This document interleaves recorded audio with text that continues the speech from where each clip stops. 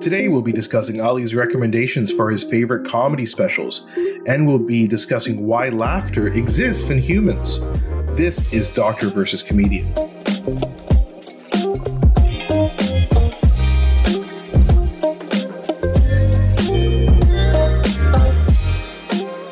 I'm Dr. Asif Doja, and this is the Doctor of Laughs. Not a real doctor. Ali Hassan. Every episode I pick a topic for Ali from comedy and entertainment and I question him about it. Then Ali picks a topic for medicine and health and grills me on that topic. Today, to generate a bit of laughter in 2022, Ali will be giving his recommendations for his favorite comedy specials. Then we'll discuss the biological basis of how and why we develop laughter as humans. All right, yeah, so right away I have to say, when you say favorite comedy specials, it is a little bit like picking your favorite child or your favorite meal. You know, these things are changing all the time. But you do have a favorite out of your 4 children, right? I do, but it's also changing at all times. Whichever one says, Papa, congratulations on your role on Run the Burbs. That's my favorite. And then the next person, then we have dinner. And Papa, I found dinner delicious. All right, now you're my favorite. To be honest, it's always my youngest saying all those things for now. We'll see how it all goes.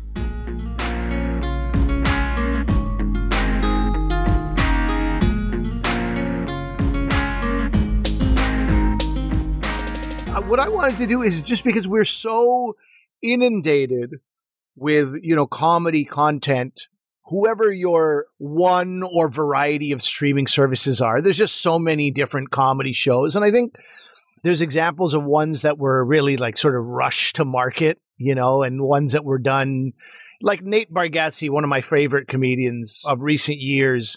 He clearly was desperate to do something and did one to a socially distant outdoor audience. It's not what he would do, There's examples of like Chris Tucker. It's probably one of the worst comedy specials of all time. Never, ever invest any of your time, if you have any self-respect, in Chris Tucker. Was he a stand-up? I don't even know that. He was an amazing stand-up, man. He was actually, I remember seeing him on BET's, what is it called? Martin Lawrence used to host live Def Comedy Jam. I saw him on Def Comedy Jam when I was visiting my cousin in Indianapolis and stuff. He was great. He was a crazy amount of energy. And the beast that is stand-up comedy requires you to constantly be at it, or you lose your rhythm, you lose your timing, you lose even if he had other people write for him. I watched it with 2 other comedians and it made us feel hollow inside. We were like, this is a discredit to the entire industry. So with that all in mind, I was like, rather than pick something out of the last 2-3 years where people are rushing out, let me pick some classics for me. And I think everybody knows about, The Pryor and Carlin and Robin Williams and all these various specials. I wanted to pick 3 that might be a little bit more accessible as far as, getting able to see them if you haven't seen them or if you haven't seen them in a long time. And I wanted to highlight specials we may not talk about as much. So the first one, and I gave you this list. Ali and I were talking, we're like, 2022, kind of a bummer so far. So let's do something to kind of like make people laugh. And as you said, maybe not the classic ones. So so you have 3 suggestions for me and the listeners, right? Correct. So I'll go through them. Number 1 is Killing Them Softly, a Dave Chappelle special from June of 2004. Wanda Sykes' I'ma Be Me, February 2010 is when that was released. That was her second HBO special. And then Dress to Kill, recorded in 1998, Eddie Izzard. And also if you're just sort of discovering, I always say this, Bill Burr, one of my favorite comedians. But if you watch Bill Burr right now, with no context of who Bill Burr is, you might be like, this is a very angry person who needs professional help for their rage issues. And I'm not sure where the funny is. I'm not sure why they get away with saying these kind of things. But to watch the development of Bill Burr and to see him over the years gives me a different eye on Bill Burr than other people will have, a different understanding of who the person is. Now, that's a lot to expect of somebody. If I go watch Bill Burr, but listen, go back 8 specials, watch his Comedy Central half hour from 2003 first before you make sure, like crazy. It's ridiculous to ask that of people, but this is the reality. Like, people don't exist in a bubble. They're a progression of who they are. Okay, so Ali, we got those 3 comedy specials perfect. So myself and the listeners are going to pause the podcast right now, and I'm going to watch all those, and I'll get back to you, and we can talk about them. Okay.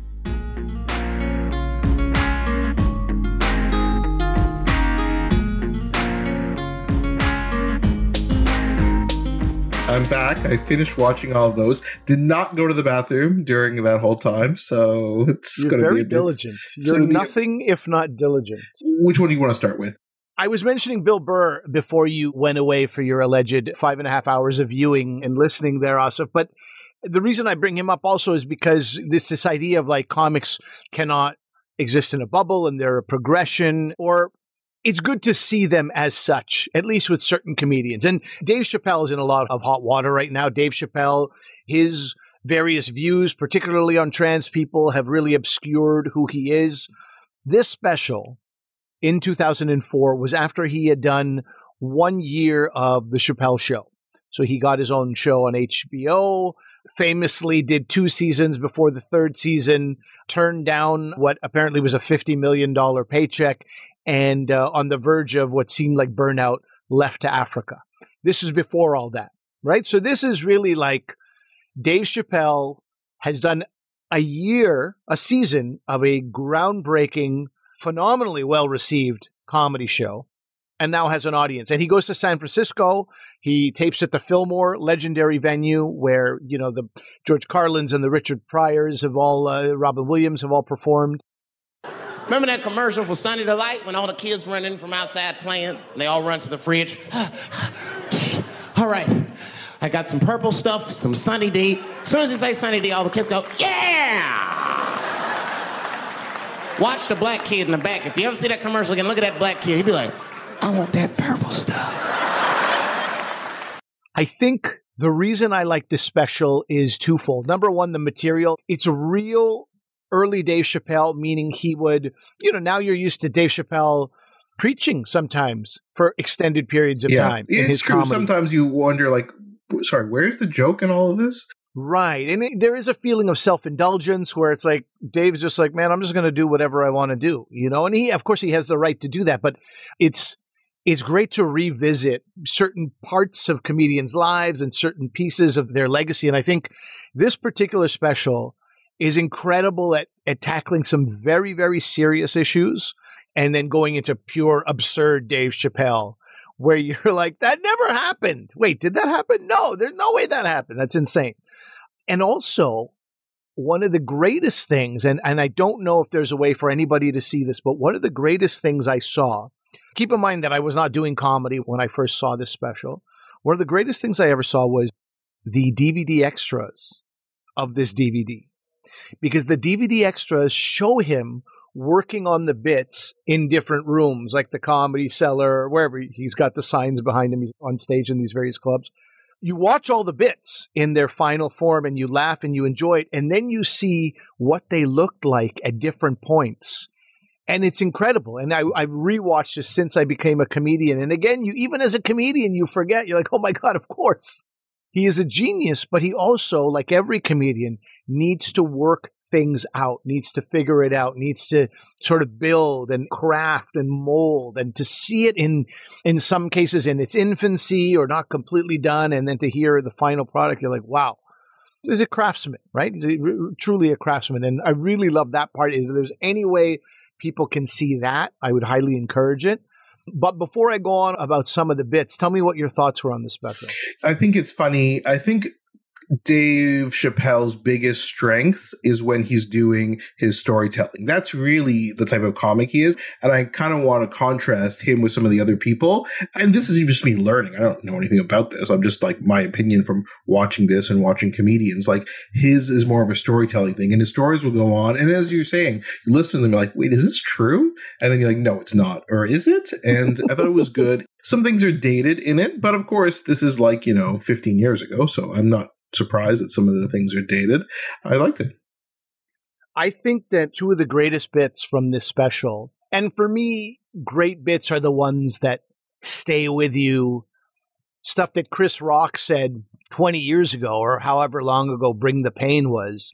still stay in my mind when I see that thing, or things Bill Burr has said like a decade ago, when he makes fun of people who are like, he has this joke about in the way people. We just keep creating more in the way people. And then he talks about people are like, oh, this neighborhood, it's really exploding. It's really exploding, this neighborhood. And he goes, no, it's not exploding. People are having sex and they're creating more in the way people. So every time somebody talks about a neighborhood, like, oh, this neighborhood is, I'm like, just more in the way people. And I can never stop thinking about that. So there's two bits from here. The one that I really think about, maybe even way too often, is this idea about celebrity culture and celebrity worship. And Dave Chappelle talks about, like, I have no idea why people listen to celebrities. And he's remembering about around 9/11 when MTV was like, this terrible tragedy that's happened. We've got Ja Rule on the line to share his thoughts. And he goes, man, who the hell cares what Ja Rule thinks at a time like this? I might have some questions, or I might want some answers that Ja Rule might not have right now. I never wake up after something goes bad. Somebody find Ja to make sense of it all. So poor Ja took quite a hit for all of this. And I felt sorry for Ja Rule for a few years there, but I no longer do. I watched the Fire Festival documentary, and Ja Rule can suck an egg. But all that aside, it's really about, so every single time I see somebody being interviewed, I'm like, why are they interviewing them about that? Who cares what Ja Rule thinks at a time like this? It's become this thing. And to the point where, as we discussed on this show, there was that terrible tragedy in London, Ontario, a few months ago in 2021, with this family in London, Muslim family, was sort of mowed down by somebody in their car. And the CBC was like, we'd like to have you come on and talk about it. And even I was like, who cares what Ja Rule thinks at a time like this? I had that in my mind. Like, I don't want people to be like, why is Ali Hassan commenting about, I'm not from London, my family, it's not my family, it's not, what connection do I have to this? And I needed to be connected. So that Ja Rule thing is really a big part of the way I think and I approach life. The other joke from this special, which I think is truly underlines Dave Chappelle's genius as a writer and a thinker and a performer. He's talking about this joke. He's talking about R. Kelly. If you don't know about the R. Kelly trial, either, congratulations, you live a great life, or you've really been sort of sleeping on this intentionally. But I encourage you to look up Jim DeRogatis. Jim DeRogatis, for over a decade, documented, a journalist who documented the R. Kelly trial. In any case, he's talking about R. Kelly. And he starts by talking about how they are taking our black heroes away from us. They're taking our black celebrities down.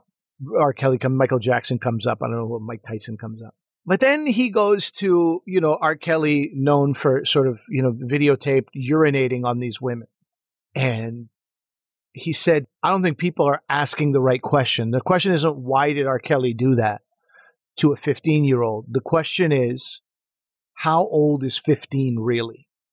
And if you look up how old is 15 really, Dave Chappelle, you'll see this bit. And he talks about something that's very, very deep. He talks about something that's now known as, or became known as, missing white girl syndrome, right? He talks about, like, when this girl, Elizabeth Smart, was kidnapped in Utah, it was huge and everybody knew Elizabeth Smart's name. Then he goes on to compare that to the media coverage of this young child, Erica Pratt, black girl who was kidnapped.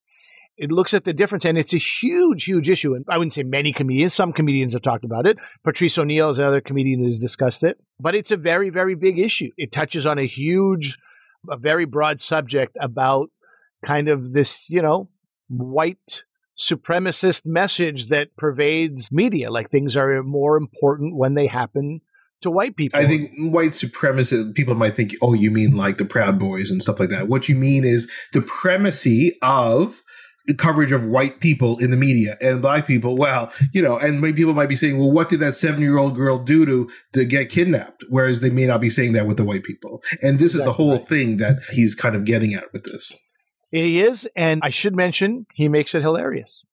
He makes it very, very funny. And and so he goes so deep. And then, minutes later, he's talking about some man who hijacked a bus by masturbating on the bus, and everybody was in a hostage situation.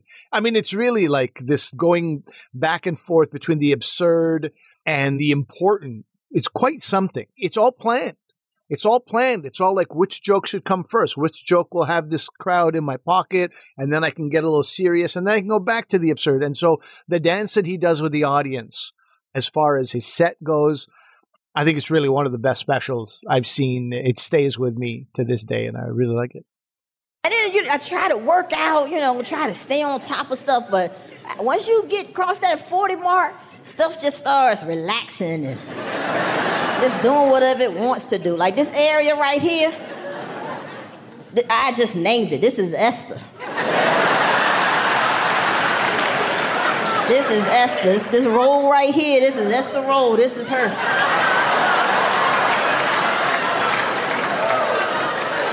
Esther is a beast. Loves bread and alcohol. Why don't we talk next about Wanda Sykes and her special, I'm a Be Me. I don't know if people know a lot about Wanda Sykes. She's a hilarious entertainer. I don't know if people have seen her. She was a writer on the Chris Rock show.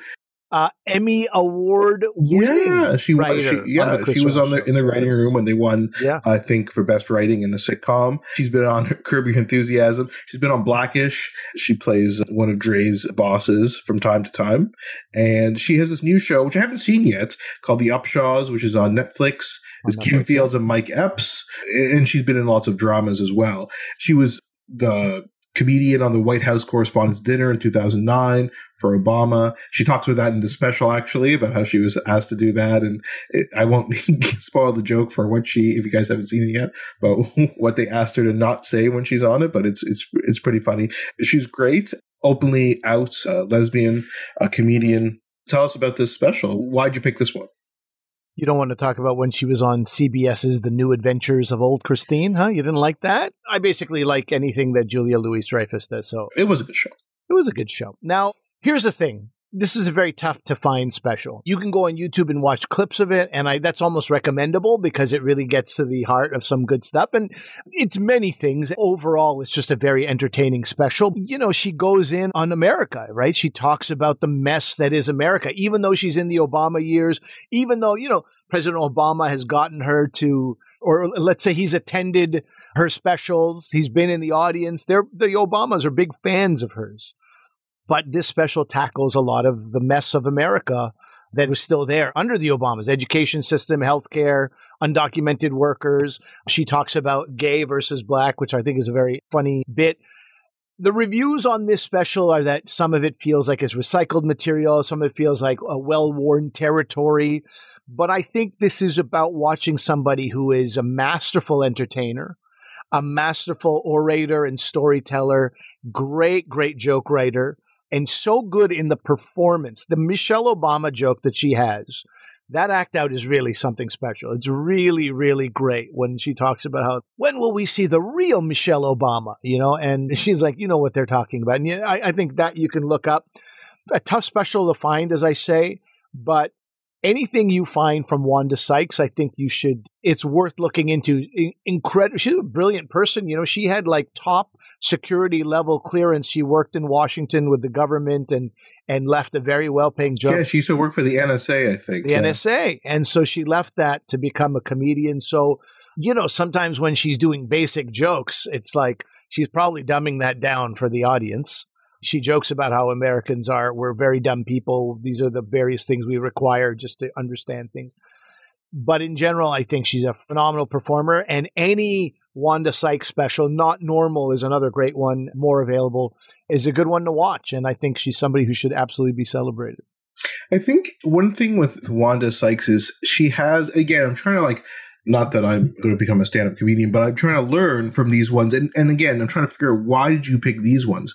And I think one thing with Wanda Sykes is she has a lot of patience with her jokes. Not patients in the hospital that I take care of, but patients in terms of thanks for clearing that up. People were worried that Dr. Wanda Sykes might be moonlighting as a comedian. She's not a real doctor, actually. Not a real doctor. She has a lot of patience with her jokes. She lets you wait for the punchline and kind of formulate it in your head. And sometimes she'll just pause and use silence, right? Which, again, I know lots of comedians do, but it takes a bit of like I said, patience to not talk over yourself, let the moment breathe, let people start to come to their own conclusions about what you're talking about and find the humor in that. And then you hit them with perhaps what they're thinking and perhaps not what they're thinking, right? You take a detour. There's a whole bit. It's, I can't even explain it, but it's about her wearing Spanx and things like that and appearing on, I can't even explain it to you. You just have to listen to it.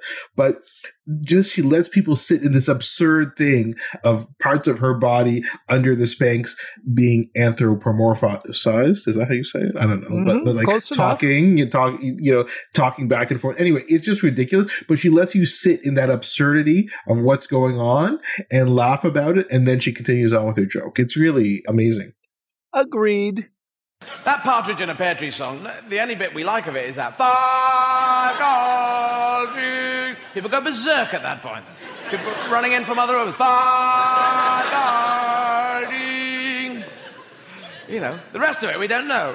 Above that, so 12 monkeys mating, 11 donkeys dancing, 10 pygmies farming, 9 socks swimming, and 5 greens. I picked these specials because I think we've seen the straight white men, dude. We all know about the straight white men. And I think that's why I picked Chappelle and wanted to talk about that joke too. You know, it's very serious to talk about this missing white girl syndrome. But there's also the offshoot, or if you want to call it the corollary of that, is that we will naturally be shown more white male comedians specials over the years. So I wanted to show something a little bit different and highlight some other talent. And, you know, Wanda as a queer Black woman, I thought it was a good special. But then that is also why I think this special, which is one of the most brilliant specials I've ever seen in my life, watched it once before I was a comedian and once again since, Dressed to Kill, Eddie Izzard. Now, this again was in San Francisco. She recorded it in San Fran, and that says something about San Fran, that both Dave Chappelle and Eddie Izzard would want to record there. I will note this for people in case they're confused about why I'm saying she. Eddie Izzard has said that she's gender fluid. She prefers she and her pronouns. She doesn't mind he and him. This has been said. And she's also said that she knew she was transgender at the age of 4. In this special, in fact, you know, there's this kind of educational moment right at the beginning where Eddie says, I'm a transvestite, which means I'm basically a male tomboy. I'm not a drag queen. Gay men have got that covered. I'm a male lesbian is what it is, right? So there's, as they say in public radio, a lot to unpack there. But I think it was a good education for some people. And I think it is. And you have to remember, this is 1998, 1999. I'll never stop remembering that. One of the first openly out there trans people was Eddie Izzard. It forms part of the comedy show, but not the whole thing. And what I'm amazed at, this is a 2-hour comedy special, and it's just joke after joke. It is, I mean, it's unbelievable. This is the whole thing. 1998, and she comes out, you know, in kind of a Asian wrap kimono style. I don't know exactly what that outfit would be called. Makeup is on, heels are on.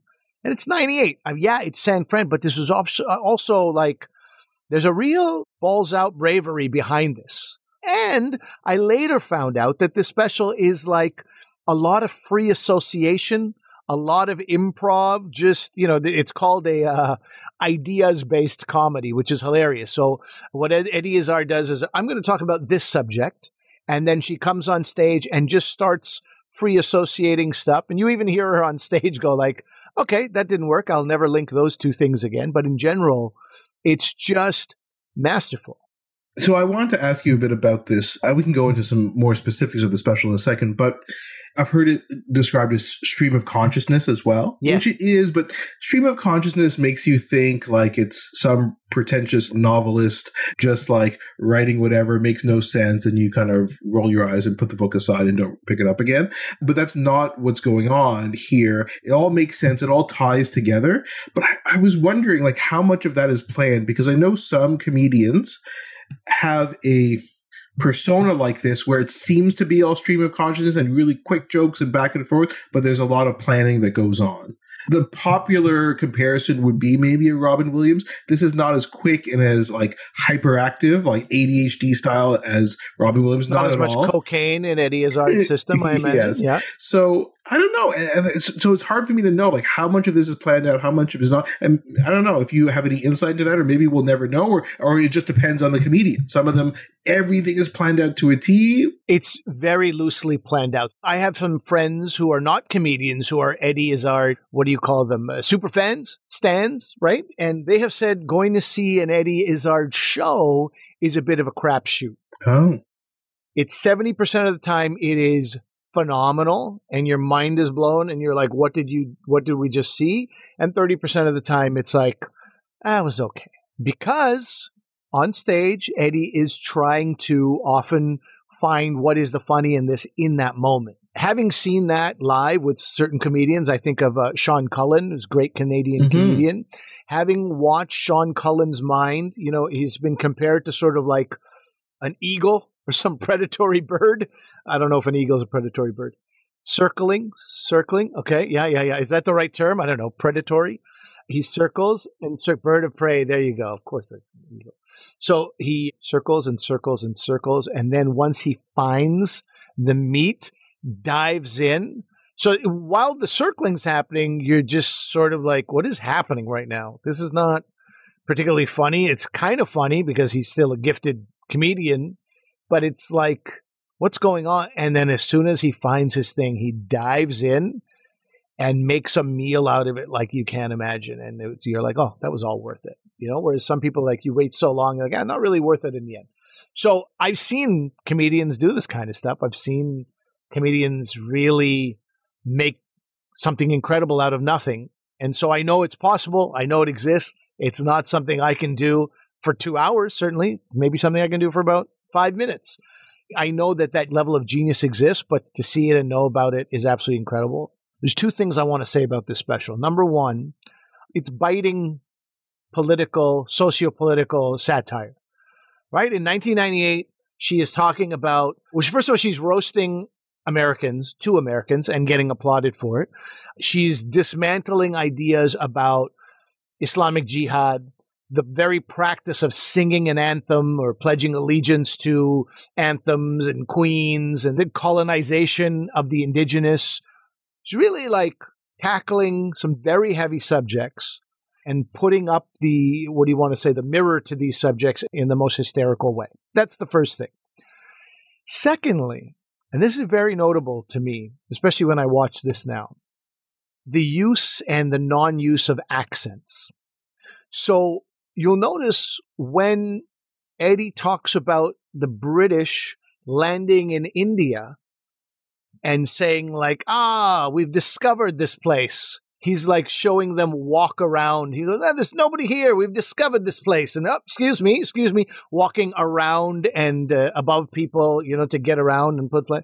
And then when the Indian person talks, it's the exact same British voice. Excuse me, we actually live here. There's 500 million of us. Well, do you have a flag? No, you don't have a flag? Well, we have a flag. So this is ours. The same thing goes for when he's talking about indigenous people. There's no attempt at an accent or anything. And then the first time you hear her do an accent is when she's talking about the mob, but she's not really talking about the mob. She's just talking about like how people would be greeted by like a Sopranos character. And so she does that voice. And it's really, really interesting to me. Even at one point she's talking about this European, German European character. And she says, eine Minuten bitte, ich habe einen kleinen Problemo avec dis religiono. She says, he was from everywhere. Yeah. So it's like I don't know, it struck me, and I might be making too much of a meal out of this, but being from a community that is marginalized or persecuted in some way, the trans community, I think she herself is very, very careful. I never saw this in an interview. I never saw her talk about this, but I just believe this to be the case, that she's obviously a gifted impressionist, right? Impersonator. But she chooses who to impersonate very, very carefully. And I think that's because of her own background. And I think I never picked up on it years ago when I watched this, and I picked up on it recently, and I thought it was particularly commendable. It's really great. You don't want to hammer home ugly stereotypes about people. And I think Eddie Izzard does a great job at managing that. One absolutely amazing thing, it happens at the end of this special.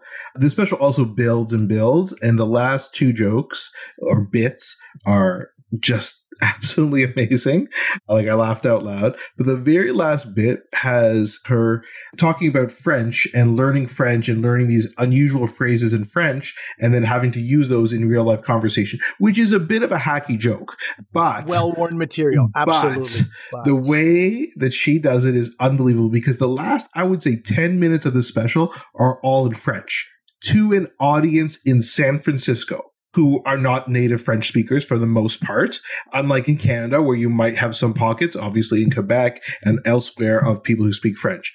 And there, people laugh all the way through this French. And the French isn't like sophisticated French or anything like that. So, in other words, people can understand. No, but she is a French speaker. Eddie Izzard performs in French. We'll do comedy in French. Eddie Izzard learns other languages and does stand-up, which is amazing. And the fact that you get so many laughs and it just keeps building and building, even though you're speaking a completely different language, I've never seen anything like it. Even if I know it's a 2-hour special, if you can't watch the whole thing, like I said, the last 10 or 15 minutes, so good. You should definitely check that out. I'd say the first half an hour or the first 35 minutes are to be watched for sure, if you're short for time, and then the last 2 bits. But really, in itself, understanding what genius you're watching in this special and appreciating it, it's worth watching the whole. And one quick shout out to another one of Eddie Izzard's bits it was from the next comedy special that she did. There's a whole bit about Darth Vader going. So there's these mini skits just that she'll do playing both voices. It's Darth Vader going to the Death Star cafeteria and trying to order food there, and the trays are wet, which is so that's the joke. That's a small joke, right? How trays are always wet in the cafeteria. What someone did years ago is they put, maybe 7 years ago, they put little Lego Star Wars characters as stop motion. And so they're acting out this bit. And it's a couple of minutes. But that's actually how I first heard about Eddie Izzard. Oh, you're joking. Okay, that's great. Yeah, I was watching that and discovered the other stuff too. So anyway, so that's just a little shout out for the next comedy special.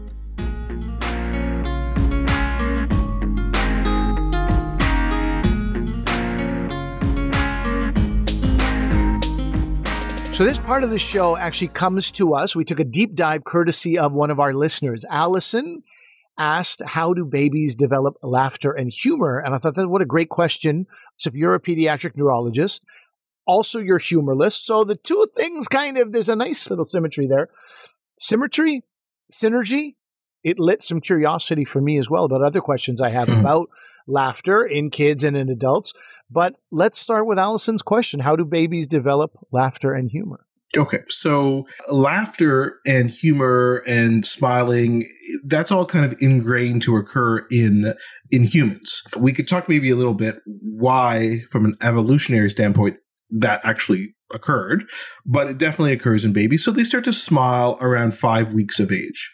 So just so you know, babies make eye contact or can see about 12 inches from their face by around 5 or 6 weeks or so. Shortly after that, they're going to be developing smiling, because that 12 inches from their face is, you could think of a baby's breastfeeding and they look up, what will they see? About 12 inches away is their mother's face, right? So that's what they kind of fix on and look at that. And then they get this smiling, which a lot of people think is a reciprocal thing, because a baby will smile and then their parent will smile back. And then they kind of reinforces that loop of smiling, right?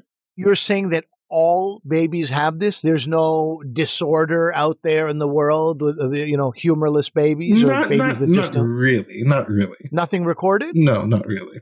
Really? Okay, Yeah. interesting. I mean, yeah, because some people might say, well, what about babies who have autism or something like that? But it's not really with regards to this kind of laughter and things like that. There's other things, and we can do another episode about autism and things like later on if you guys want, but not really. And so laughter then emerges about the 4th month. And of course, there's videos on YouTube of just babies laughing, right? It's so fun to see. So I'm going to ask you a question. What do you think of games we can play with a little baby, right? Or toys or things like that? What makes a baby laugh? What is the one kind of game out of all games you play with a baby that they would make them laugh? Pull My Finger is a good one. Oh my God. No? You don't like that one? Baby. You My gosh. That one makes you laugh, Asif, when I ask you to pull my finger. I thought you were going to say Monopoly, but no, listen, man. Risk. It's Peekaboo, okay? So Peekaboo, and really, we're linked to an interesting article that talks about this, but what really babies want is adult attention and that interaction or that human connection. And so they're more likely to laugh at a peekaboo than, say, like playing with a toy or using a puppet or something like that, because it's the eye contact and that connection with the baby when you're uncovering, their eyes or your eyes with a peekaboo. And the fact that the game keeps going on, it causes them to laugh, and then you laugh.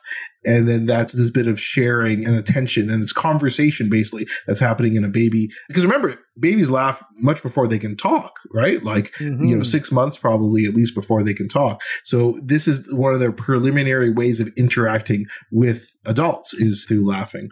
I remember before my son could talk very early on, one of the greatest things I ever witnessed was my son is sleeping and I was like, Maz? And then he opened his eyes and went, ha ha, like as if fooled you. I wasn't actually sleeping. And I was like, what?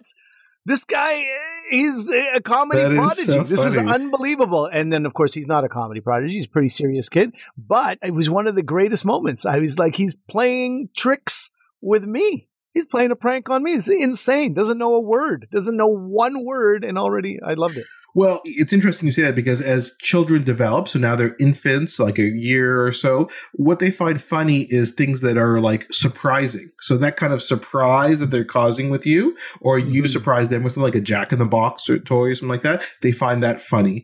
And toddlers, as they get older, they find like ridiculous concepts surprising. But interestingly, they also find cruel jokes funny. And that's why a toddler will sometimes do things like take a bowl of cereal and dump it on your head and things like that. You're like, what are you doing? But that kind of cruelty actually, because it boosts their self-assertiveness. And as they're trying to assert themselves at around that toddler years, like 2 years or so, they do that. And of course, they also find, Ali, something very funny that you do with your pull my finger lame joke. Toilet humor is also very funny to toddlers. I mean, that's your brand, really, right? That's my brand. I know my audience. I know my people. Still, the word butthole will have them rolling over. It's sad and amazing. Yeah. Can I tell this story? Like last winter, Ali's family was visiting us and we were out tobogganing and we were talking about different toboggans, right? There's some that are kind of foam that are really fast. And then there's those crazy carpets aren't that fast. And so I was talking to Ali's son and it was like, well, we have. Which son was it? The younger one. So he's like 6. Yeah, 5 at the time, I guess. And then we said, we don't have any foam ones, but maybe we can borrow one of those crazy carpet ones, but they're not as good for sledding. And he's like, yeah, it's kind of like sitting on a turd. I think I spit out my food laughing. Anyway. Which is not even, was he trying to make you laugh? Because that is nothing like sitting on a turd. I don't know. I don't know. Anyway, so that's kind of like the summary of how laughter develops. And then, of course, we get into older kids, right? The preteen and teenage years. They're always awkward. There's always this tension in these teens and adolescents. So there's a lot of sarcasm, as we all know. Okay, that's like a classic thing. I haven't really evolved from that, but, still. And then they focus on things like the focus on sex, food, authority figures, kind of like that rebelliousness, right? The rebellion of teenage years that kind of will be seen in their humor as well. And a lot of off-limit kind of jokes. And of course, young people, as we talked about with that sarcasm kind of humor, they'll use humor to either protect themselves, right? Yeah. Oh, I'm self-conscious. I'm going to make a joke here, or to feel superior to others, which is bullying. But sometimes they'll use the guise of humor for that. So that's kind of this trajectory. And of course, once you're an adult, your humor is totally sophisticated and, no sarcasm, no mean jokes. Of course not. It's all in fact, to highlight the opposite point of what you're making, but you're just making it sarcastically, obviously, is one thing that always works. And I've talked about this on this podcast. One thing that works in the comedy room when you start making fun of somebody, like a nice haircut. Did your mom do that with a bowl? Whatever fun you want to make of somebody's clothes or appearance or look in general, people are on board, especially if it's a choice. Somebody had no choice in how they look, and that's different. But if somebody made a choice, like a haircut, like a fashion sense, fashion style. Man, if you can do that well as a comedian, you've got 10 minutes right there. If you can make fun of people in a way that allows them to retain maybe a shred of their dignity, and even that's not that important sometimes, the audience usually have the rest of the audience. Well, now everybody who listens to our podcast is going to go out like not on a comedy stage and just like insult people. Oh, this is how I'm going to get friends. It's not. Okay, so we've covered how laughter develops as you get older. What areas of the brain does humor and laughter exist in? Do they exist in the same place? Yeah, that's interesting. And it's tough. As always, it's kind of complicated, right? Let's start with laughter. And there's a very, very good article from a journal, scientific journal called Brain. That's actually the name of the journal. Excellent journal. And so they have a very good review, which basically they review all the literature in the history of looking at this issue. So laughter depends on certain neural pathways. And very interestingly, the center for laughter is in an area called the brainstem, which is a very, very deep area in our brain. It's the back part of the brain that connects to the spinal cord. Spine, yeah. In other words, what maintains our level of consciousness is there. What regulates our breathing is in the brainstem. What regulates our eye movements is in the brainstem. So it's very, very basic area of the brain. But that's kind of where laughter, it's the final common pathway for laughter occurs in the brainstem, which is very interesting. Again, indicating that it's kind of evolutionary, something that's a very basic function. And what happens is this area of the brainstem receives inputs from many different areas. So we have the prefrontal area, the temporal lobes, as well as areas from the basal ganglia and hypothalamus. The hypothalamus, we know, it has to be involved in laughter because we talked many episodes ago about a type of seizure, which is called the gelastic seizure, which is a laughing seizure, right? A seizure it's called mirthless laughter. Laughing without any obvious cause. And that we know is related to the hypothalamus and the temporal lobe. And so all these inputs come in, but the final pathway for which laughter is then expressed is in the brainstem.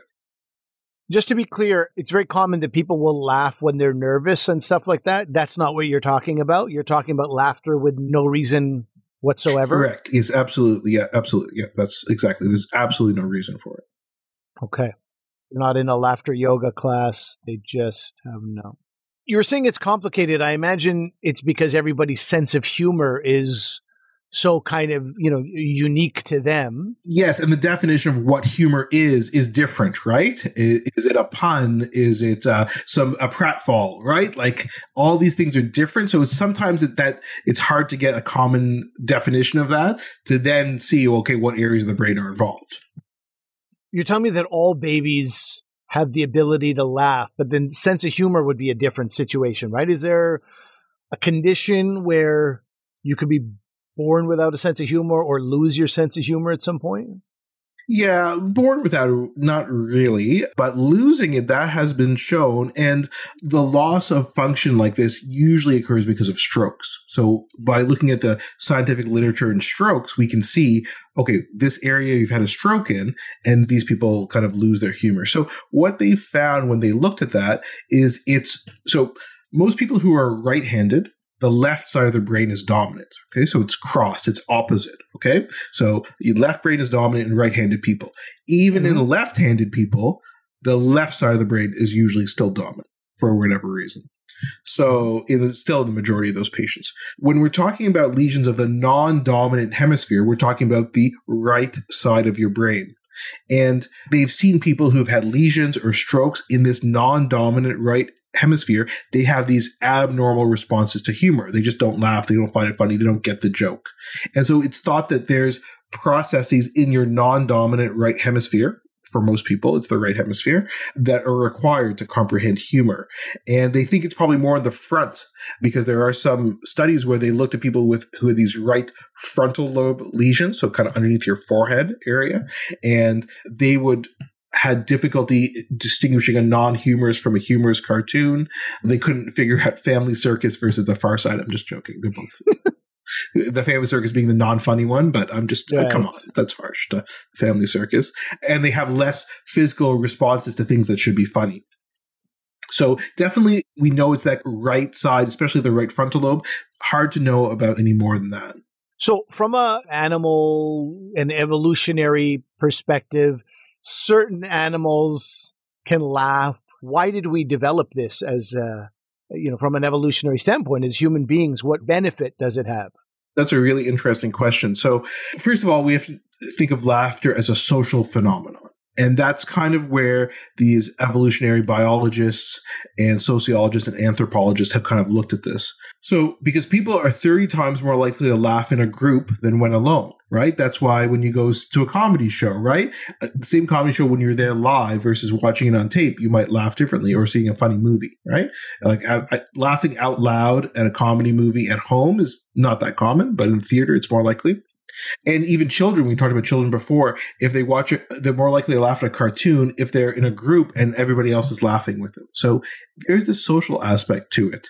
And in fact, they have, as you said, seen laughter type behavior in like the great apes. So it occurs in other species, as you said, as well. So they think that human laughter probably dates back to 10 to 16 million years ago. And what happens is laughter, they think, started from like a labored breathing. You could think a labored breathing is the precursor to laughter. And with play, when, we were less developed, like I'm not saying we were apes because that's not the way evolution works, but, our ancient ancestors, and with young mammals in this common ancestor, they may be tickling or having competitive games, and then they'd have this labored breathing associated with it. And that kind of evolved into this laughter. And then the idea is that it's this shared arousal response, right? So they think that this laughter, this heavy breathing, which turned into laughter, strengthens social bonds. And one thing they've likened it to is primates will do grooming on each other, right? They'll pick out bugs and then eat them, like we've seen this on like National Geographic specials and things like that. Grooming is a very selfless behavior, right? What are you getting out of it other than this perhaps it's bug that you can eat? But really, you're doing it to somebody else. And there's no real need to do it, but it's a social kind of thing for these primates because it's generous, it's one-sided, and it's a sense of bonding. So the idea was over time, this laughter became a bonding kind of mechanism for primates and our primordial ancestors, and then to humans. I love the idea that labored breathing is where laughing came from. Are you in cardiac distress? No. I find something very funny. So on that note, does fake laughing have any benefit? From a sociological point of view or an evolutionary point of view, it probably does. We talked before in a previous episode about what was it? Yoga, laughter yoga? And how you imitate laughing, and that can have the same health benefits as real laughter, right? I think the idea there is that you eventually start laughing at how you're imitating laughing, and then everybody's laughing, and it just becomes funny too, right? So it becomes genuine laughing. But in the case of fake laughing, I know if somebody fake laughs at me, I don't feel good. But do they get some benefit? Well, let's talk about it from a societal point of view. But in fact, let's backtrack a bit because there's a very interesting neurologist who was involved in this. So this is a guy named Asif Doja? Close. No. His name is Guillaume Duchenne. Duchenne is very well known in neurology because he discovered a disease which has the initials MD. Do you know what I'm talking about? Muscular dystrophy? Yes, exactly. He's not just a pretty face, guys. So it's called Duchenne muscular dystrophy. So in fact, he's actually not the person who described it. It was described about 30 years before. But anyway, that's the name that's attached to it. We call it Duchenne muscular dystrophy, or DMD. But he was a very active neurologist, and he was involved in what are called nerve conduction studies, where we basically zap your nerves on your face or your arms or your legs. And he would go around kind of zapping people's faces. And he worked at an old woman's hospice. And so he tried a lot of these nerve conduction studies on these women. And when he stimulated the face, he could reproduce the smile that you get when you're laughing. Okay. But he noticed it's not perfect. It's like an imitation of laughter, because it's the muscles around the face, which are the zygomatic muscles that were involved when he would stimulate them. But when you really smile or laugh, it also involves your eyes, which involves the orbicularis oculi muscles, the muscles around your eyes. That's why the famous thing that people say is a real smile is worth a million words. No, a real smile is in the eyes, right? They smile with your eyes is what they always tell you, like smize. So smize, yeah. So And then that, of course, we're noticing that in the pandemic, right? People are smiling with their eyes more. And he says you cannot reproduce with any sort of electrical stimulation that smiling that and laughter that occurs naturally in the facial expression. You can't do that. So so the sociologists kind of grabbed onto that, and then they looked at this issue of this fake smiling and fake laughter, and they found even in primates, they will sometimes do a fake laughter as well. Even just like they do at your comedy shows, Ollie. They would. I'll tell you, I'm real crying right now. I'll tell you that. They would do this, and of course, we know that humans also do that too with fake laughter. Sometimes, like, people use fake laughter. Again, we talked about this before because they're uncomfortable or they're nervous. And there's some sociological studies where they just follow people around and just looked at the amount of laughter that they had. And quite a significant proportion of their laughter was not in response to anything funny.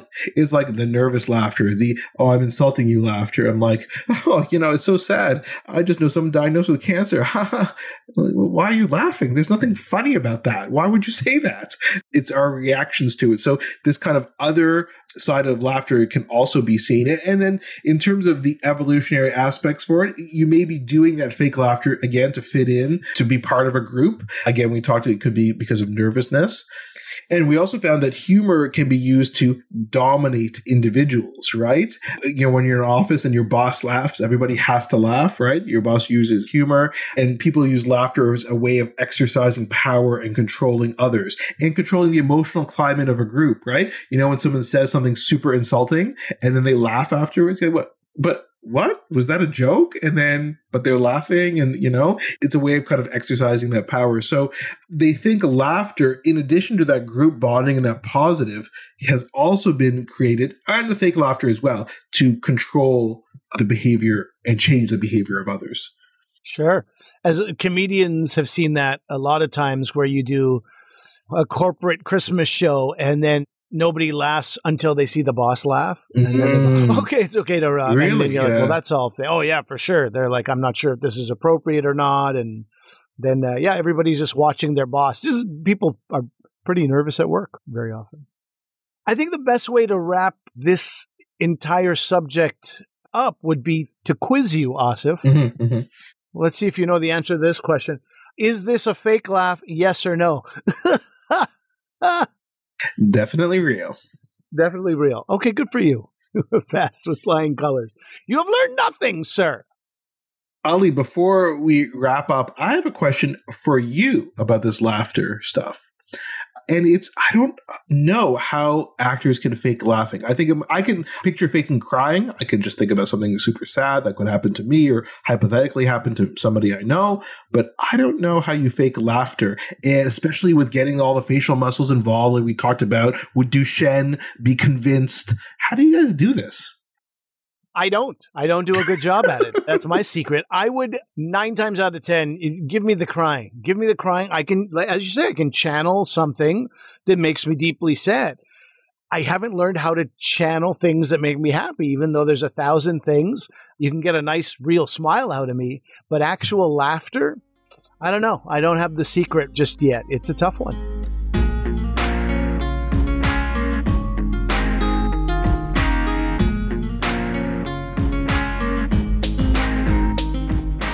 Okay, so that's our show for today. Hopefully you guys found the episode interesting. Just like Allison, be sure to reach out to us with any topic ideas you have. Reach out to us, Dr. V Comedian. We're on Twitter, Instagram, drvcomedian@gmail.com. And remember to rate and review us. As we always talk about, Spotify now has ratings, so we want some ratings on there. If you don't mind, just check out Spotify and give us a rating there. We need about 100 or so if you could keep checking that out for us, that would be great. And remember that although I'm a doctor, I'm not your doctor. Medical issues we talk about are for your interest and information only. They're not medical advice. Please consult your medical professionals for actual medical advice. Thanks for listening. Thanks. Bye.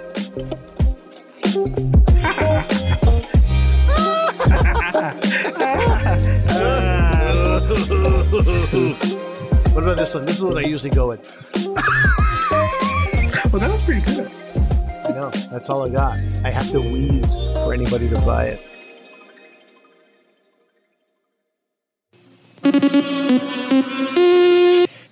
An orange monster crashes out of a building in Midtown. A man on fire flies through the air. And an atomic bomb is launched over New York City. Are these scenes from a horror movie? Absolutely not, Mike. This is the dawn of the Marvel Universe. Now, how would a regular American citizen experience these world-shaking events? Well, that's what the premise of our show is, the Super Serious 616 podcast. That's right. We begin in November 1961, when the Thing and the Human Torch reveal themselves to the world for the first time. And from there, we race to keep up with the monsters, the madmen and the aliens. The gods, ghosts, and ghouls. And the spaceships, flying cars, and miraculous inventions that are suddenly a daily part of American life. We discuss the impact of the monthly destruction of American cities. How would that play out in American society? Would the Fantastic Four get bogged down in lawsuits? What are the geopolitical implications of a superpowered arms race with the Soviet Union? Is Iron Man joining the Avengers a good use of Stark Corp shareholder capital? And when will the average consumer get access to the technology behind the flying Fantasticar or unstable molecules? So many amazing questions, Eddie. Now, for our podcast, we treat the month of release as a month the events actually take place. So we start with the Fantastic Four in November 1961. But within 12 months, we see heroes like the Hulk, Spider-Man, Thor, Ant-Man, and more as the Marvel Universe comes together for the first time. Yeah, you got to remember, for a bystander in 1961, the world's going to change pretty quickly. There's going to be monsters attacking, aliens invading, and madmen scheming. And the costume heroes who we should, trust. This podcast is for anyone who dreamt of living in one of these worlds where strange, the fantastic, and the incredible are day-to-day events. You don't need to know much about Marvel Comics. Just, bring your sense of adventure and imagination. And your sense of logical reasoning. Of course. Now, if you love Marvel Comics, you're going to love Super Serious 616. And if you hate Marvel Comics, then you think they're ridiculous and unrealistic, then you too will love Super Serious 616. And we're kind of for everybody on this podcast. We are for everyone. And this is the last you're going to hear of Mike and Ed from 2021. The next episode is going to be a promotion for the show that was recorded back in October 1961. That's right. See you then. And subscribe now. You will never look at comic books the same way again.